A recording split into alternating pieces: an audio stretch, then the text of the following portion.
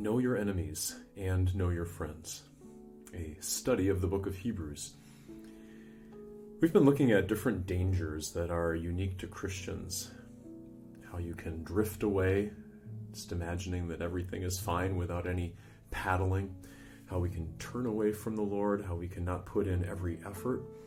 And today, you might remember from our last conversation that we had ended with kind of this hanging thought where the writer to the Hebrews wanted to talk about Melchizedek, a name that may not be familiar to you, but it was something that he knew was very important for his audience's understanding of God's design, God's plan for them. But then he said, I can't tell you about Melchizedek right now because, and that's what we're going to talk about today, which will then bring us to another danger that Christians so easily face. And that will be helpful for us to know as we wish, as God's children, to be on his side, to be fighting against all of the dangers that threaten us. If you can recall as a Christian, spiritual conversations you've had with people who are not Christian, and they've asked you questions and you've had some back and forth, have there ever been moments where you just don't know what to say next? Where you feel unqualified to answer what they're asking? If that has ever happened to you, maybe it's because you just don't recall a particular Bible verse that would have been a great answer to that question, or maybe they just flat out challenge something that you have always assumed as everybody knows is true. You might feel that if you just did a little bit more Bible study, then you would have everything that you would need to be able to answer those questions. Now that is absolutely a beneficial thing. And you might get the sense when we read about the writer to the Hebrews feels as a concern on his part for the people that this must be their problem, that they don't have all of the information they need to answer some of those challenging questions that an unbeliever can ask. While that is a noble goal to be better and better prepared to answer those questions, let's find out what the writer to the Hebrews presents as the grave danger that Christians are facing. So here we go, chapter 5, starting in verse 11. Recall that he was going to say something about Melchizedek, but now he says, "We have much to say about this, but it is hard to explain because you are slow to learn. In fact, though by this time you ought to be teachers, you need someone to teach you the elementary truths of God's word all over again. You need milk, not solid food. Anyone who lives on milk, being still an infant, is not acquainted with the teaching about righteousness. But solid food is for the mature, who by constant use have trained themselves to distinguish good from evil." So the writer to the Hebrews here wants to say more about Jesus as the high priest, and Melchizedek is his way of doing that. But he stops talking because there's a problem. You are the spiritual doctor. What are the symptoms of this problem? You think through verses 11 to 14 again of chapter 5. You look at them in your Bibles. What is the problem? Well, a spiritual doctor would say, first of all, that he had expectations by this point that they should be teachers. But they needed the elementary stuff taught to them all over again. They should have been ready to eat solid food, so not baby in their Christianity, but mature, but they were still in need of milk. You might also say that they didn't have a good grasp on distinguishing between those things that were spiritually beneficial and those things that were spiritually harmful. So they weren't distinguishing between good and evil. So there was an immaturity. They should have been ready for solid food, but they weren't. They weren't capable of properly distinguishing between what was good for them and what was not good for them. Think about that last part, the distinguishing good from evil. Have there been areas in your life where you've found it difficult to distinguish between what is spiritually beneficial and what is spiritually harmful? Are there questions you have, for example. Maybe it's in regard to media consumption, where you watch a television show and, to be honest, you're not really being very careful about whether what you're watching is something that is spiritually good for you or not good for you. In fact, when you watch that show or you watch a movie, in some ways maybe you're saying, the Word of God's out of my mind right now, just being entertained. So that one of the features that we could maybe even personally acknowledge is that immaturity, Christian immaturity, can be shown by not properly distinguishing from good and evil in what we see with our eyes. Maybe it's in the world of politics. Like, we know that there is some legitimate space where people can have different opinions, but are there times when maybe you're not as sensitive to, wait a second, like, it's wrong to do this? Where breaking the 8th commandment, for example, giving the impression someone is guilty of something when they're really not guilty of it, or assuming the worst about what someone says instead of taking their words in the kindest possible way.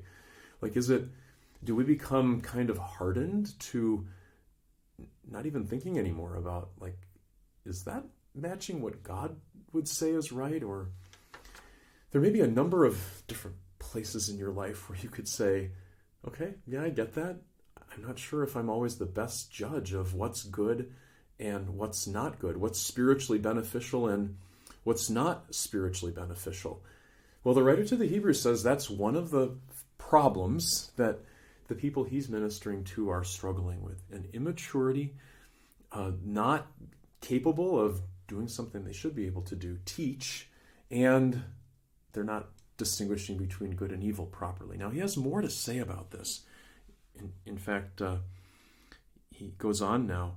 Therefore, let us leave the elementary teachings about Christ and go on to maturity, not laying again the foundation of repentance from acts that lead to death, and of faith in God, instruction about baptisms, the laying on of hands, the resurrection of the dead, and eternal judgment, and God permitting, we will do so.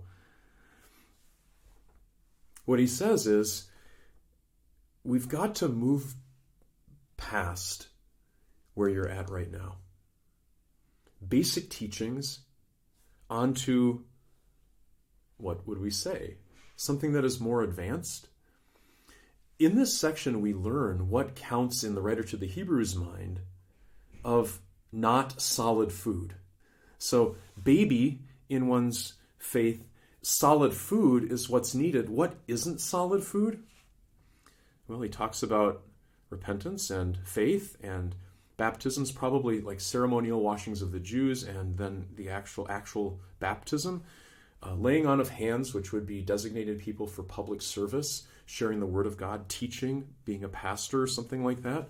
Resurrection of the dead, final judgment. If those things are not solid food, like, what's left?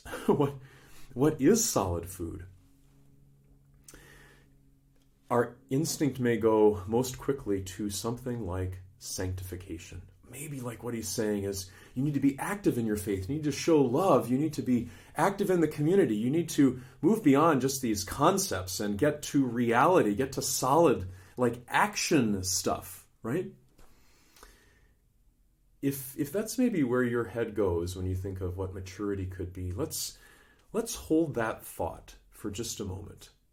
We know that there's a problem with these Christians. We know that there's immaturity involved. We know that they're not distinguishing between what is spiritually beneficial and what isn't spiritually beneficial. And we know that there are teachings of the Bible that are important, but there's something more.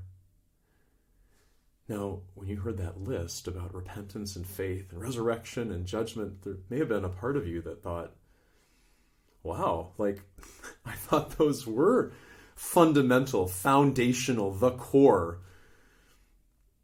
And for right now, let's just kind of hold that thought. You're right, it seems that those would be the ones we'd want in focus, but there's something that he is leading to here. Let's go to verses 4 to 8. It is impossible for those who have once been enlightened, who have tasted the heavenly gift, who have shared in the Holy Spirit, who have tasted the goodness of the Word of God. We're talking about Christians, right? Who have received all of these blessings through the Word of God and the powers of the coming age. If they fall away, to be brought back to repentance, And then as to their loss, they are crucifying the Son of God all over again and subjecting him to public disgrace. It is possible for a Christian to be crucifying all over again Jesus. And as a consequence, they are not able to come to repentance. Have you ever considered that as a possibility? I mean, I think we know that it's not right to commit a sin and then be thinking, well, I know the Lord is going to forgive me for this, so it's not that big a deal. I'll repent. I'll say I'm sorry. The Lord is saying here that things can play out in a way where you can't say you're sorry. Humans do not have that power. It can happen as one thinks of Christ in a wrong way, crucifies him again, despises him, shames him, that a Christian can lose their faith. So he's telling us that individuals are not being renewed, made new again, when they are in the process of crucifying Christ all over again. Now you might think of yourself and say, I would never do that. I would never crucify Christ. In fact, in what ways can Christians be tempted to do just this? I mean, in some ways, isn't it any time that we fall into a sin where we will say, with regard to what we watch, like, I don't care if this is something that I would be comfortable having Jesus sit right next to me and watch. It's funny. Like, this is a really good movie. I mean, in the end, what was it that those who crucified Christ did? They said that his words were not worth listening to, that the one he claimed to be was not really who he was, that if he insisted on continuing to insist on having a place in my life, then I'm going to get rid of him because he's a fraud. He's not someone that I need to pay attention to or value highly. I mean, what is it that we are saying when we live as if the perspective of Jesus is not important? If it's because I'm struggling with the sin of greed and I'm saying that Jesus is not, that 30 pieces of silver is more valuable to me than the person of Jesus Christ, like, is it possible, because of our sinning, that we are communicating that in fact Christ is not very valuable to us? And as a Christian, when others see us sin, what do they think about Jesus? And if we are comfortable with that sin, and we'd even defend that sin, and we'd insist on continuing in that sin,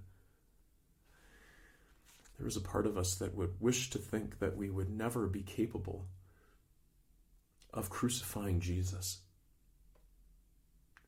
The writer to the Hebrews was saying to his fellow Christians who were struggling with this immaturity, they had grown content in where they were at. They were not distinguishing good from evil.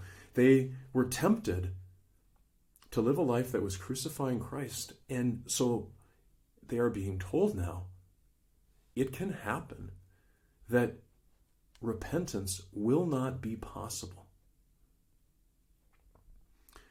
If that makes your heart drop, if you're thinking, what if that's me? Listen to what the writer to the Hebrews says next. Even though we speak like this, dear friends, we are confident of better things in your case, things that accompany salvation. God is not unjust. He will not forget your work and the love you have shown him as you helped his people and continue to help them. That might seem impossible. For the Holy Spirit to ask Christians to consider this horrific reality that they can live in a way which can keep them from repentance. And then to be told that I'm sure that this is not the case with you. I know you love Jesus. If that brings you relief, that can happen, that people can be weak in their faith, they can be immature in their faith, and yet they can still be a Christian.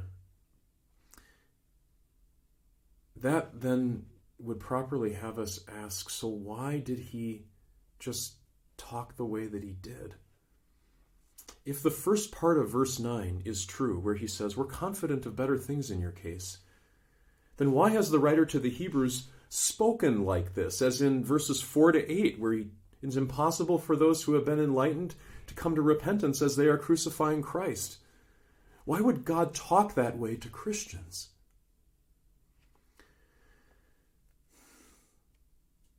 He wants us to know that this can happen to us.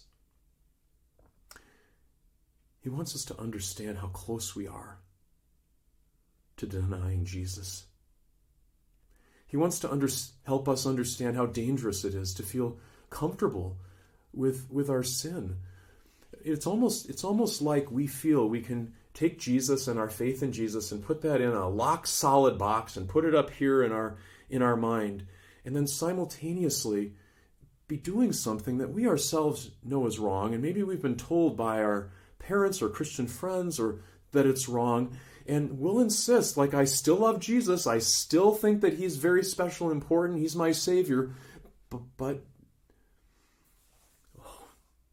the Holy Spirit so much wants us to know that every one of our sins is an assault on Jesus. And that we need to know about this because we can't become comfortable living this, in a way, double life. It really is a single life, and it's a rejection of Christ. The Holy Spirit wants his children to know that this is not right.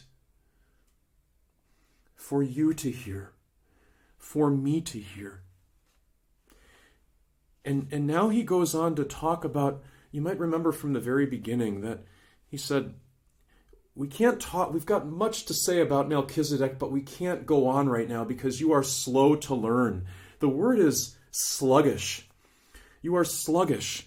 And now he brings that word in again. Verse 11. We want each of you to show this same diligence to the very end in order to make your hope sure. We do not want you to become lazy, but to imitate those who through faith and patience inherit what has been promised. Sluggish, lazy. We don't want you to become lazy. But, so what is the opposite of being sluggish or being lazy in our relationship to God? Well, not become lazy, but imitate those who through faith and patience inherit what has been promised. Imitate those who through faith and patience inherit what has been promised. When you hear don't be lazy, you might be thinking, okay, again, I've got to be more active in my faith. I have to go out and be a blessing to my community. All of those things are wonderful things, of course, but that is not at all what the writer to the Hebrews is talking about. What does he say is the opposite of sluggish and lazy? Imitating those who, through faith and patience, inherit what has been promised. The opposite of lazy, sluggish, is trust. It's patience. And it's hanging on to that which God has promised us, eternal life. Oh, wait a second. So I thought that repentance and faith and resurrection and judgment, that those were the elementary teachings. So he uses the word faith again. How can it be elementary and the thing that we ought to strive for? What's going on here? Are there elementary kind of bottom line functions of the very important teachings of repentance and faith and resurrection and judgment? Those are so fundamental. What the writer to the Hebrews is saying is that Christians can forget something. They can forget that they have an absolute promise from God for their future. And that in every respect in life, they can be thinking about that. And they can be trusting God. And they can be patient as they go through the challenges of this life. What is true about this hope we have, this eternal promised heaven? Well, having said that we are to imitate those who inherit what has been promised, the first one that jumps out as far as an example to imitate is, well, Abraham is mentioned next. And so God talks about him promising Abraham. This is, in fact, he swore, I'm going to bless you. And sure enough, years later, Abraham saw the blessing. He was given the gift of a child who would then be the ancestor of the promised Savior. When we think about trusting something God has promised us, we only need to think about people in the past who have been promised something by God, who have trusted him. And God, on his side, is trying to say, I am so trustworthy. I swear. Now, when we hear the word swear, we think about people in a courtroom saying, I swear, right, to God. They're calling upon God as their witness. Like, God, punish me if I lie. So here is God swearing. You're saying God can't swear by himself, and like at some level, that doesn't make sense, does it? Swearing, but he does it. He swears by himself. And the way he explains it is, God did this, swear by himself, so that by two unchangeable things in which it is impossible for God to lie, we may be greatly encouraged. God wants to double and triple and quadruple down on the fact that he will never, ever, ever, ever, ever break a promise. You so much want something you can be sure of. You are running to take hold of this hope that God has promised you. And you have that hope. The writer to the Hebrews says, we have that hope as an anchor for our souls. That future confidence is the thing that we put the anchor into. It sticks in it. And where is that anchor placed? He says, it's the anchor for our soul, and it is firm and secure. And verse 19, it enters the inner sanctuary behind the curtain. It goes into the Holy of Holies in the temple behind the curtain where the Ark of the Covenant was located, where a priest would go in once a year and sprinkle blood on top of that ark so that he would not be killed. When he came into the presence of God in that place, that one must be perfect to stand in the presence of God. But sinners, we, you, I, are not perfect. But blood, when we carry blood, when the priest carried blood, which anticipated the coming of Jesus, our Savior, who made himself our sacrifice, his blood became the thing that paid the price for all of our guilt. His blood makes it possible for you to have a hope, a certain hope, the confidence that you will be with the Lord forever in heaven. Trust, and while you wait, be patient. Jesus went into that most holy place for you. He is your high priest. He's in the order of Melchizedek, and that was the name he wanted to talk about, but he had to take this detour, and he's going to talk about it again next time. But for now, if you've ever heard it said, Christians are so heavenly minded they're no earthly good. And if what that's been all about is having ideas and being able to explain God, but not understanding any connection with our regular life, then I suppose it's possible for someone to be so heavenly minded that they're no earthly good. But properly understood, you will be of absolutely no earthly good unless you are heavenly minded. That's what the writer to the Hebrews is highlighting here. That the only thing that gives us a path through this earthly life is when we are getting our anchor firmly stuck. Our hope, that which keeps the rest of our life in place, our eternal future, when that is solidly stuck in the fact that Jesus Christ is my Savior, he is your Savior, we are perfect in the sight of God. That is maturity. You're thinking, wait a second. I was thinking that maturity must be something about living a sanctified life, and obviously that always naturally flows. But what the Hebrew Christians were struggling with was they were not properly valuing Jesus. They were not remembering that he is at the heart of everything that we are and everything that we do. In fact, having that eternal hope is central to distinguishing between what is spiritually beneficial and what is not spiritually beneficial. Fighting any temptation. You might say, how? Like if you're interested in growing in your spiritual maturity, and you can think of a time when, yeah, I really wasn't trusting then, or, yep, I was suffering and I was not patient. How is it that the peace you have with God because of heaven, through Jesus, is central to a spiritual challenge like that? You might say, like, I'm really having a difficult time trusting that God is going to work all of this out for my good. Maybe you are suffering because of a health challenge. At the heart of your battle against whatever weakness you are struggling with is the fact that one day you will struggle no more. You will be in heaven. And you do not need to be afraid of any bump in the road on the way there. You're heading there. You're still moving full speed ahead. What about a temptation to be greedy?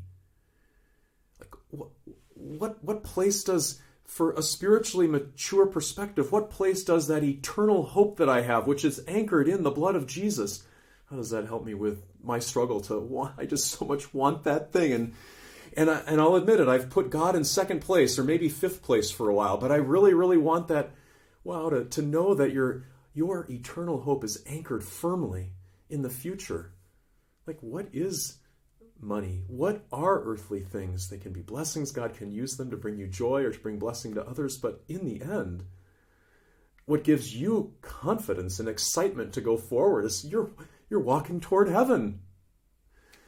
Maybe it's something where you're just so busy, like as a Christian, and you want to do the things that are pleasing to God, but you feel overwhelmed, and that leads you to feel frustrated, and it leads you to show something less than love toward those who really need your love at that moment. What if you remembered that you are never going to die? Like, you're not running out of time, right? Your eternity has already begun. I mean, it's true that we only have a certain amount of time while we are here on this earth, and God is the one who determines that, but you're going to live forever. You can, with that perspective and firmly in the blood of Jesus, that's why you know you're going to get there.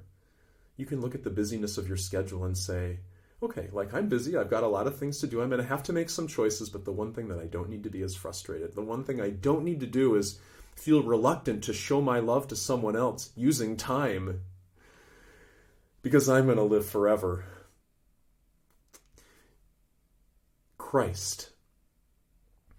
Understanding the nature of Christ, and specifically how he is like the high priest Melchizedek, which we haven't talked about yet.